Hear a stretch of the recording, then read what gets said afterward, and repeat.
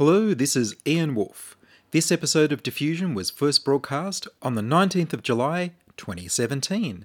There'll be a new show next week.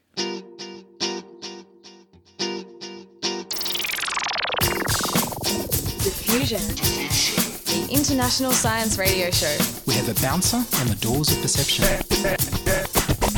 The good, the bad, the ugly. It gets pretty exciting. The myths, the truths. Toxicology. Astroseismology. Magnetism. The dark side. Genetically engineered potatoes. Planetoid. Planetoid. I love that word.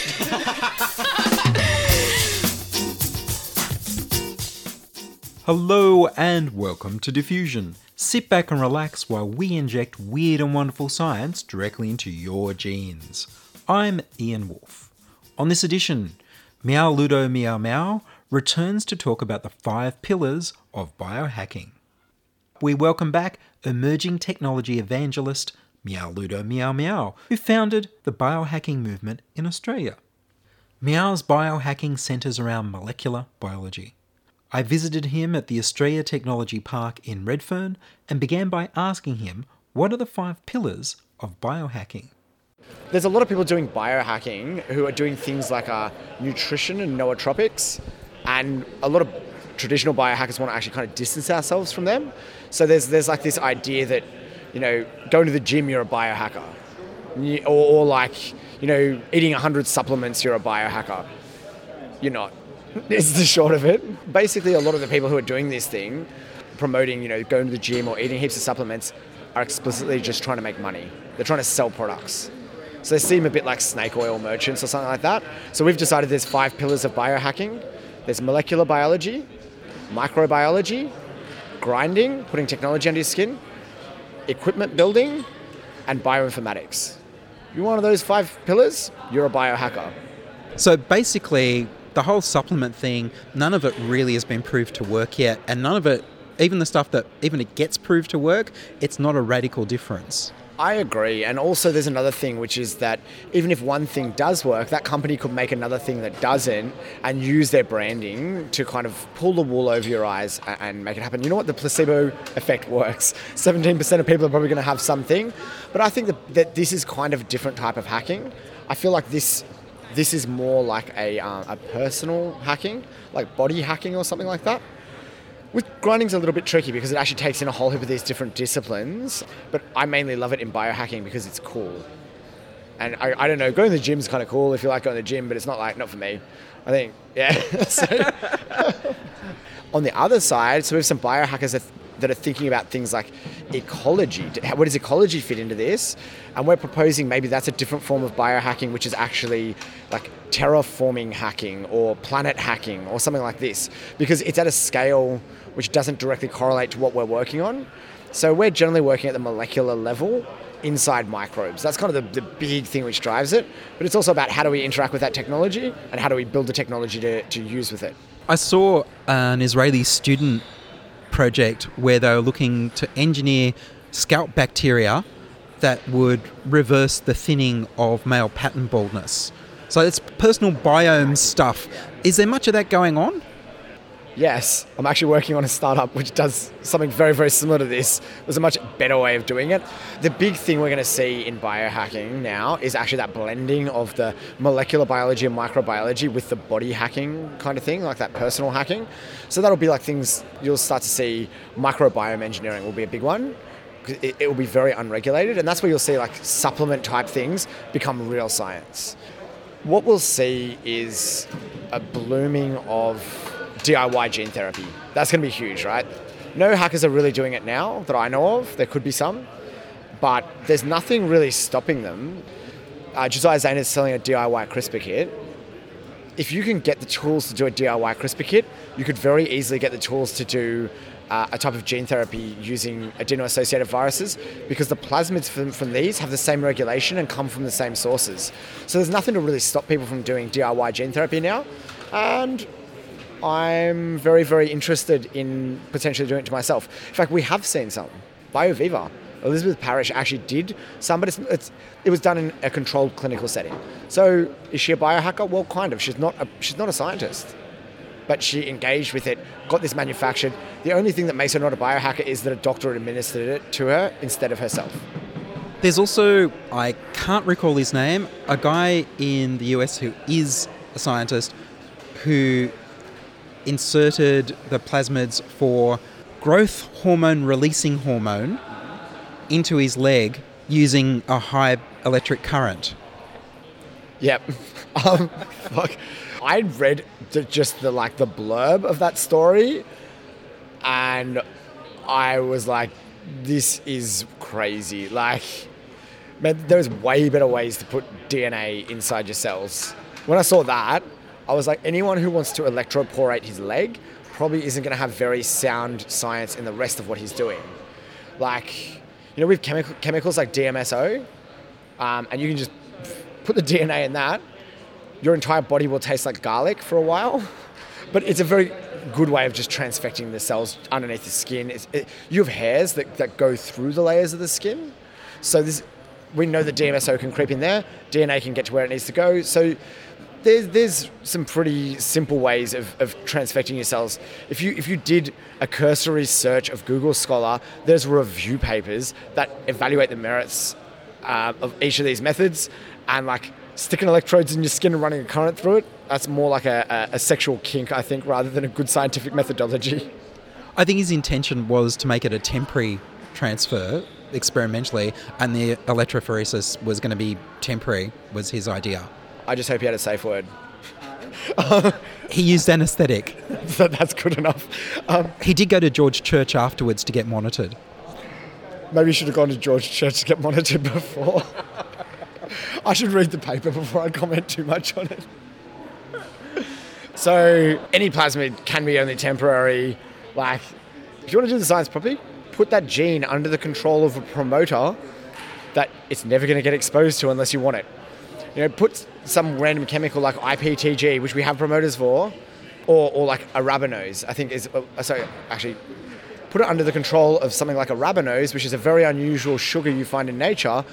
Put that in a shampoo, and then when you rub it on, it will cause that gene to be activated. That's the type of stuff. The other thing, you can do like light-activated plasmid. So, you know, it's only when a certain type of UV hits it, it's pretty unusual. You can just put that on once a night, and then you can control it. Yeah, I don't know about sticking electrodes in your muscles. There's easier ways. Well, also, I mean, at the moment, you can go to a pharmacy or online, and you can get all sorts of gut bacteria. But my understanding is that most of that doesn't actually survive your stomach and never actually gets into your gut. I'm actually just going to say as well how hypocritical I am when I'm like, there's easier ways to do things, and then I got the Opal card stuck under my hand, went for surgery to catch public transport, so I shouldn't be so critical. So a lot of the supplements get broken down in the gut. You know, this is a big part of the reason that GMO foods are actually... There's a strong biological basis for why they're safe, is that your stomach degrades everything. In fact, that's its job. If it didn't, we'd be getting sick all the time. So it basically works as a way of breaking everything down into the smaller components that your body can then absorb. This includes DNA. DNA gets really heavily modified to the point that it's not DNA anymore inside the stomach.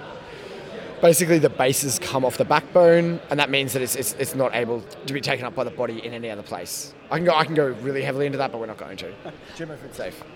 Did you hear about the purple rice that was developed in China, where they're getting anthocyanins into rice from other types of rice? So it's still rice genes, but they're more purple, so they're more antioxidant and anti-cancer. So generally when we're working with GMOs, we call this transgenics. This movement is called cisgenics. I love transgenics and cisgenics. I think that what we're seeing now is the maturation of gene modification technology. So some of the earliest GMO stuff we're doing, we could only do it as a proof of concept to show it works.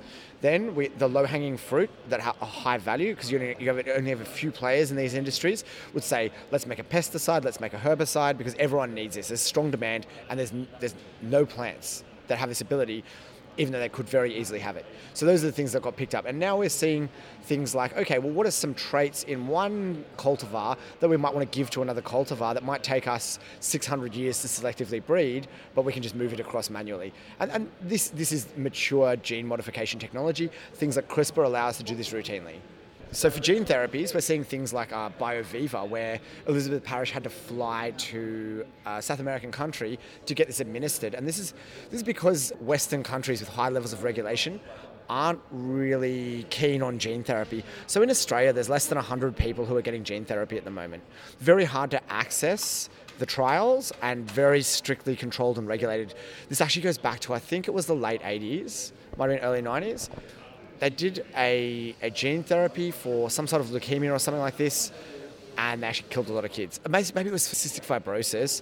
Double check this, but I think it was about 12 kids went through. They gave them a gene therapy and a viral vector, and all the kids got cured of cystic fibrosis, and 6 of them got leukemia. Right, so the problem was they took a working copy of the CFTR gene, put a very, very heavy promoter in front of it that's always expressed to make sure that this thing, no matter where in the genome it goes, it would express. And 6 of those kids got it put in front of a proto-oncogene because it was integrating into the genome at random. This is why CRISPR is good, right? That wouldn't happen with CRISPR. So the problem was that we know why this gene therapy failed. They gave a viral load. They wanted to make sure this works. So they gave these kids so many virus particles into the body that if you put that much of any particle into the body, it would cause anaphylactic reaction and all these other things. So there's problems with the delivery mechanism. Yeah, so there's a couple of cases with kids where one it caused cancer, one they had an anaphylactic reaction. So they didn't know what they were doing well enough. And basically, unfortunately, with experimental treatments, you can't always know what the outcomes are going to be, even if you've tested it in animals and things like this. So unfortunately, it pushed it all back and it increased the regulation. That also stifles innovation. And that's a big problem in all sciences, is where is that balance between regulation and innovation? Because they feed back on each other. So now it looks like Peter Thiel is trying to convince Donald Trump to ease back some of the regulation on the FDA to hopefully allow some of these companies to try more gene therapy on humans. I'm a bit confused because my understanding is the US doesn't actually ban this stuff. It only bans government funding for that research, which means a private company that has the money can pretty much do what they like. That's right, but there's more complications to it. So if I want to run clinical trials, I actually need to run them in places like a hospital. So that's where this stuff starts to come in.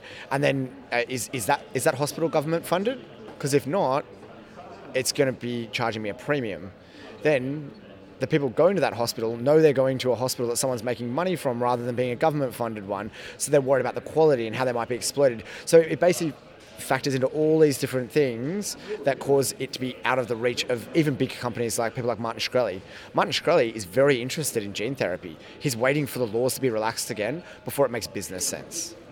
But what we'll see potentially is a rise in experimental gene therapy in countries with less regulation but huge amounts of money. We might see this in places like India, China. Those are places that I would expect to see this technology come about. Australia won't be there. We'll follow whatever the US does, unfortunately. That was Meow Ludo Meow Meow talking about his biohacking adventures. Meow will be back to talk about his Mars jars in a future episode. You can find out about the workshops and courses run at the BioFoundry by going online to foundry.bio.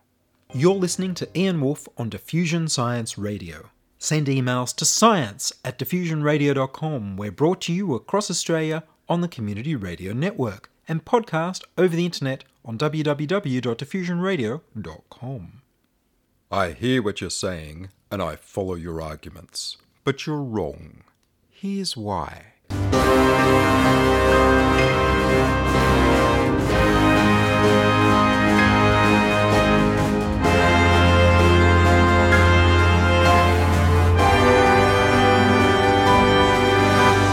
2 + 2 = 5 in Australia? Australian Attorney-General George Brandis and the Prime Minister Malcolm Turnbull want companies that offer encrypted messaging software to allow police to break the end-to-end encryption without going through the front door of obtaining the keys from the owners of the messages.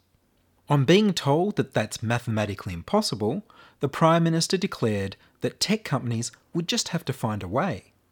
Australians are used to hearing how we're upside down yet don't fall off the globe, and how our animals are just weird, but it's news to most of us that in Australia the laws of Canberra can trump the laws of nature. End-to-end encrypting your message with the public key of the person you want to talk to converts the message to unreadable nonsense. thereby preventing anyone but the intended recipient from reading it. The encrypted message is sent over the internet in an unreadable form and then decrypted only by the person you sent the message to at the other end, using their private key. Even you can't decrypt the message once you've sent it, only the person you sent it to has the private key to unlock the message. The companies providing the software can't read the messages because they don't have the private keys and there's no clear text version of the message stored on their servers. The only way to break such encryption is by deliberately weakening security by putting in a backdoor. The backdoors could be used by police in their investigations, or by hostile foreign governments, or by opposing political parties, or by rival corporations, or by criminals, or by terrorists. There's no way to put a backdoor into any security system we all use without seriously weakening the security of everyone. Popular end-to-end encryption phone apps include Signal and WhatsApp, both of which Prime Minister Turnbull admits to using himself, to keep political discussions inside the Liberal National Party secret from other factions in the party and from the public. Attorney General George Brandis has refused to table in Parliament his WhatsApp messages between himself, government ministers and public servants. Encryption is also used on the internet to allow people to make financial transactions securely. Without secure encryption, internet commerce and banking would be impossible. Secure encryption is crucial for the internet to work, and access to a functional internet is essential for the functioning of modern civil society, both arts and science. It's unreasonable in a liberal democracy for governments to demand to read any of your private messages at will, and it's unreasonable for them to threaten everyone with a broken internet and broken mobile phones. Tech journalist Asher McLean from ZNet pointed out to Prime Minister Turnbull that cryptographers have shown that breaking end-to-end encryption is mathematically impossible. Won't the laws of mathematics trump the laws of Australia? And then aren't you also forcing people onto decentralised systems as a result? Prime Minister Turnbull replied, "The laws of mathematics are very commendable, but the only law that applies in Australia is the law of Australia." That clip of the Prime Minister and the laugh track are from ABC's Mad as Hell. The proposed legislation is reminiscent of that time in 1897 when the Indiana State Parliament passed legislation stating that pi was exactly equal to 3.2. Fortunately, at the time, a visiting professor of mathematics from Purdue University persuaded the Senate to reject the bill. Even further back, when the ancient Greek mathematician Hippasus proved that the square root of 2 couldn't be written as a fraction, he was drowned at sea by outraged Pythagorean mathematicians.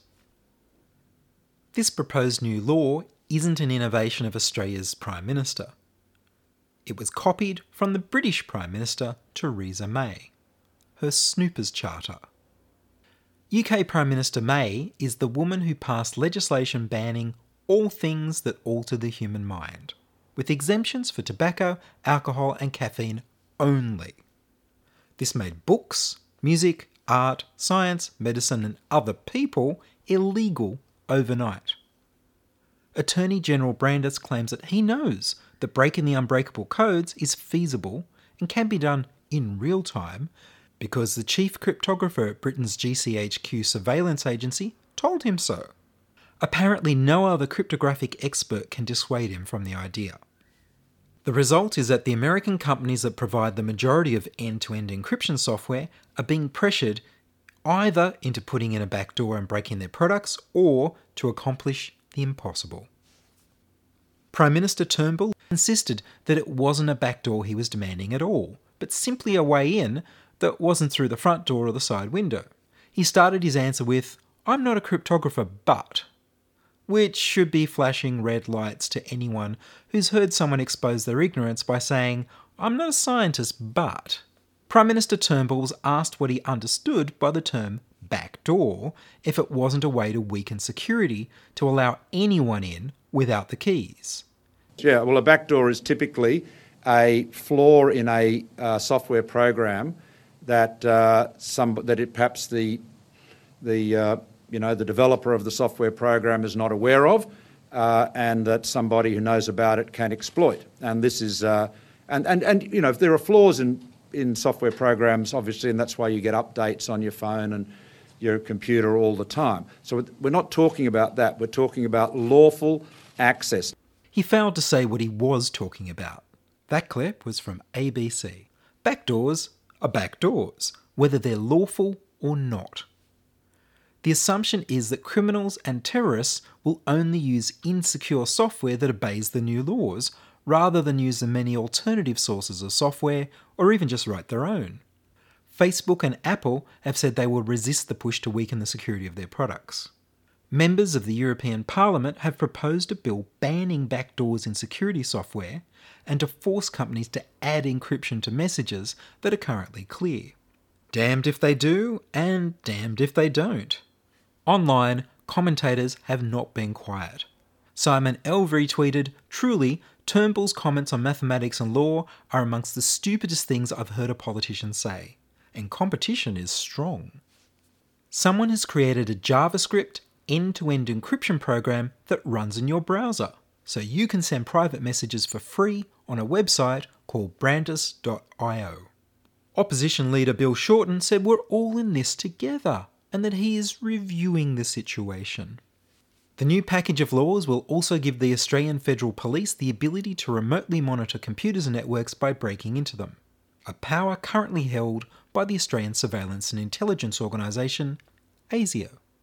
The package will go further and force the makers of phone handsets to weaken security by adding a backdoor into mobile phones.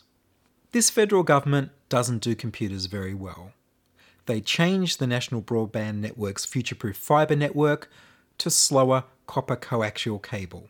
George Brandis introduced privacy-destroying metadata laws that scoop up all your online and phone activities, and then was famously unable to explain what his definition of metadata was. Well, what you're viewing on the internet is not what we're interested in, and that's not what we regard. But you'll be able to see whether I've been to that website or that website or that website. Well, what the security agencies want to know, to be retained, is the electronic address of the website. When a connection is made between a one computer terminal and a web address, that fact and the time of the connection and the duration of the connection is what we mean by metadata in that context. But that is telling you where I've been on the web. That clip was from Sky News. Last year, the Turnbull government imposed the Netflix tax on digital downloads and streaming. They're introducing a monthly internet NBN tax. They're extending Australia's goods and services tax to online purchases under $1,000 and demanding that foreign companies, at their own expense, collect the tax and deliver it to the Australian Tax Office. Online merchants such as Amazon, eBay and Alibaba have said they'd rather refuse service to all Australians than pay the expense of collecting the new tax. The Australian Tax Office has suggested it would block companies that didn't comply from operating in Australia. After all, Australia already has internet censorship. Australia would become isolated from legal global internet commerce. Australian retailers have been lobbying for this law, but they won't benefit from its passing because Australians will just find ways to bypass the blocks. Online purchases over $1,000 will have tax collected from the buyer when they arrive at customs. This may be the last year you can buy cheap things online from Australia legally. It's suspected that if quantum computers live up to their promise, that they'll someday be able to quickly decipher the world's current secret codes. At present, a world-class supercomputer would take over 1 billion years. The way to be even more secure is to use quantum physics to encode your messages, quantum cryptography. A Chinese research group recently made a big step in that direction by using quantum teleportation to copy information from an atom on an orbiting satellite and transmit that information to an atom on Earth. Such innovative technology will be illegal in Australia, the UK, and whichever of the Five Eyes spying alliance agree to pass these anti-security laws. Of course, if the British surveillance agency GCHQ really could break end-to-end encrypted messages in real time, as George Brandis insists they told him, then they wouldn't need him to pass legislation to force companies to weaken the security. they'd already be able to read the messages.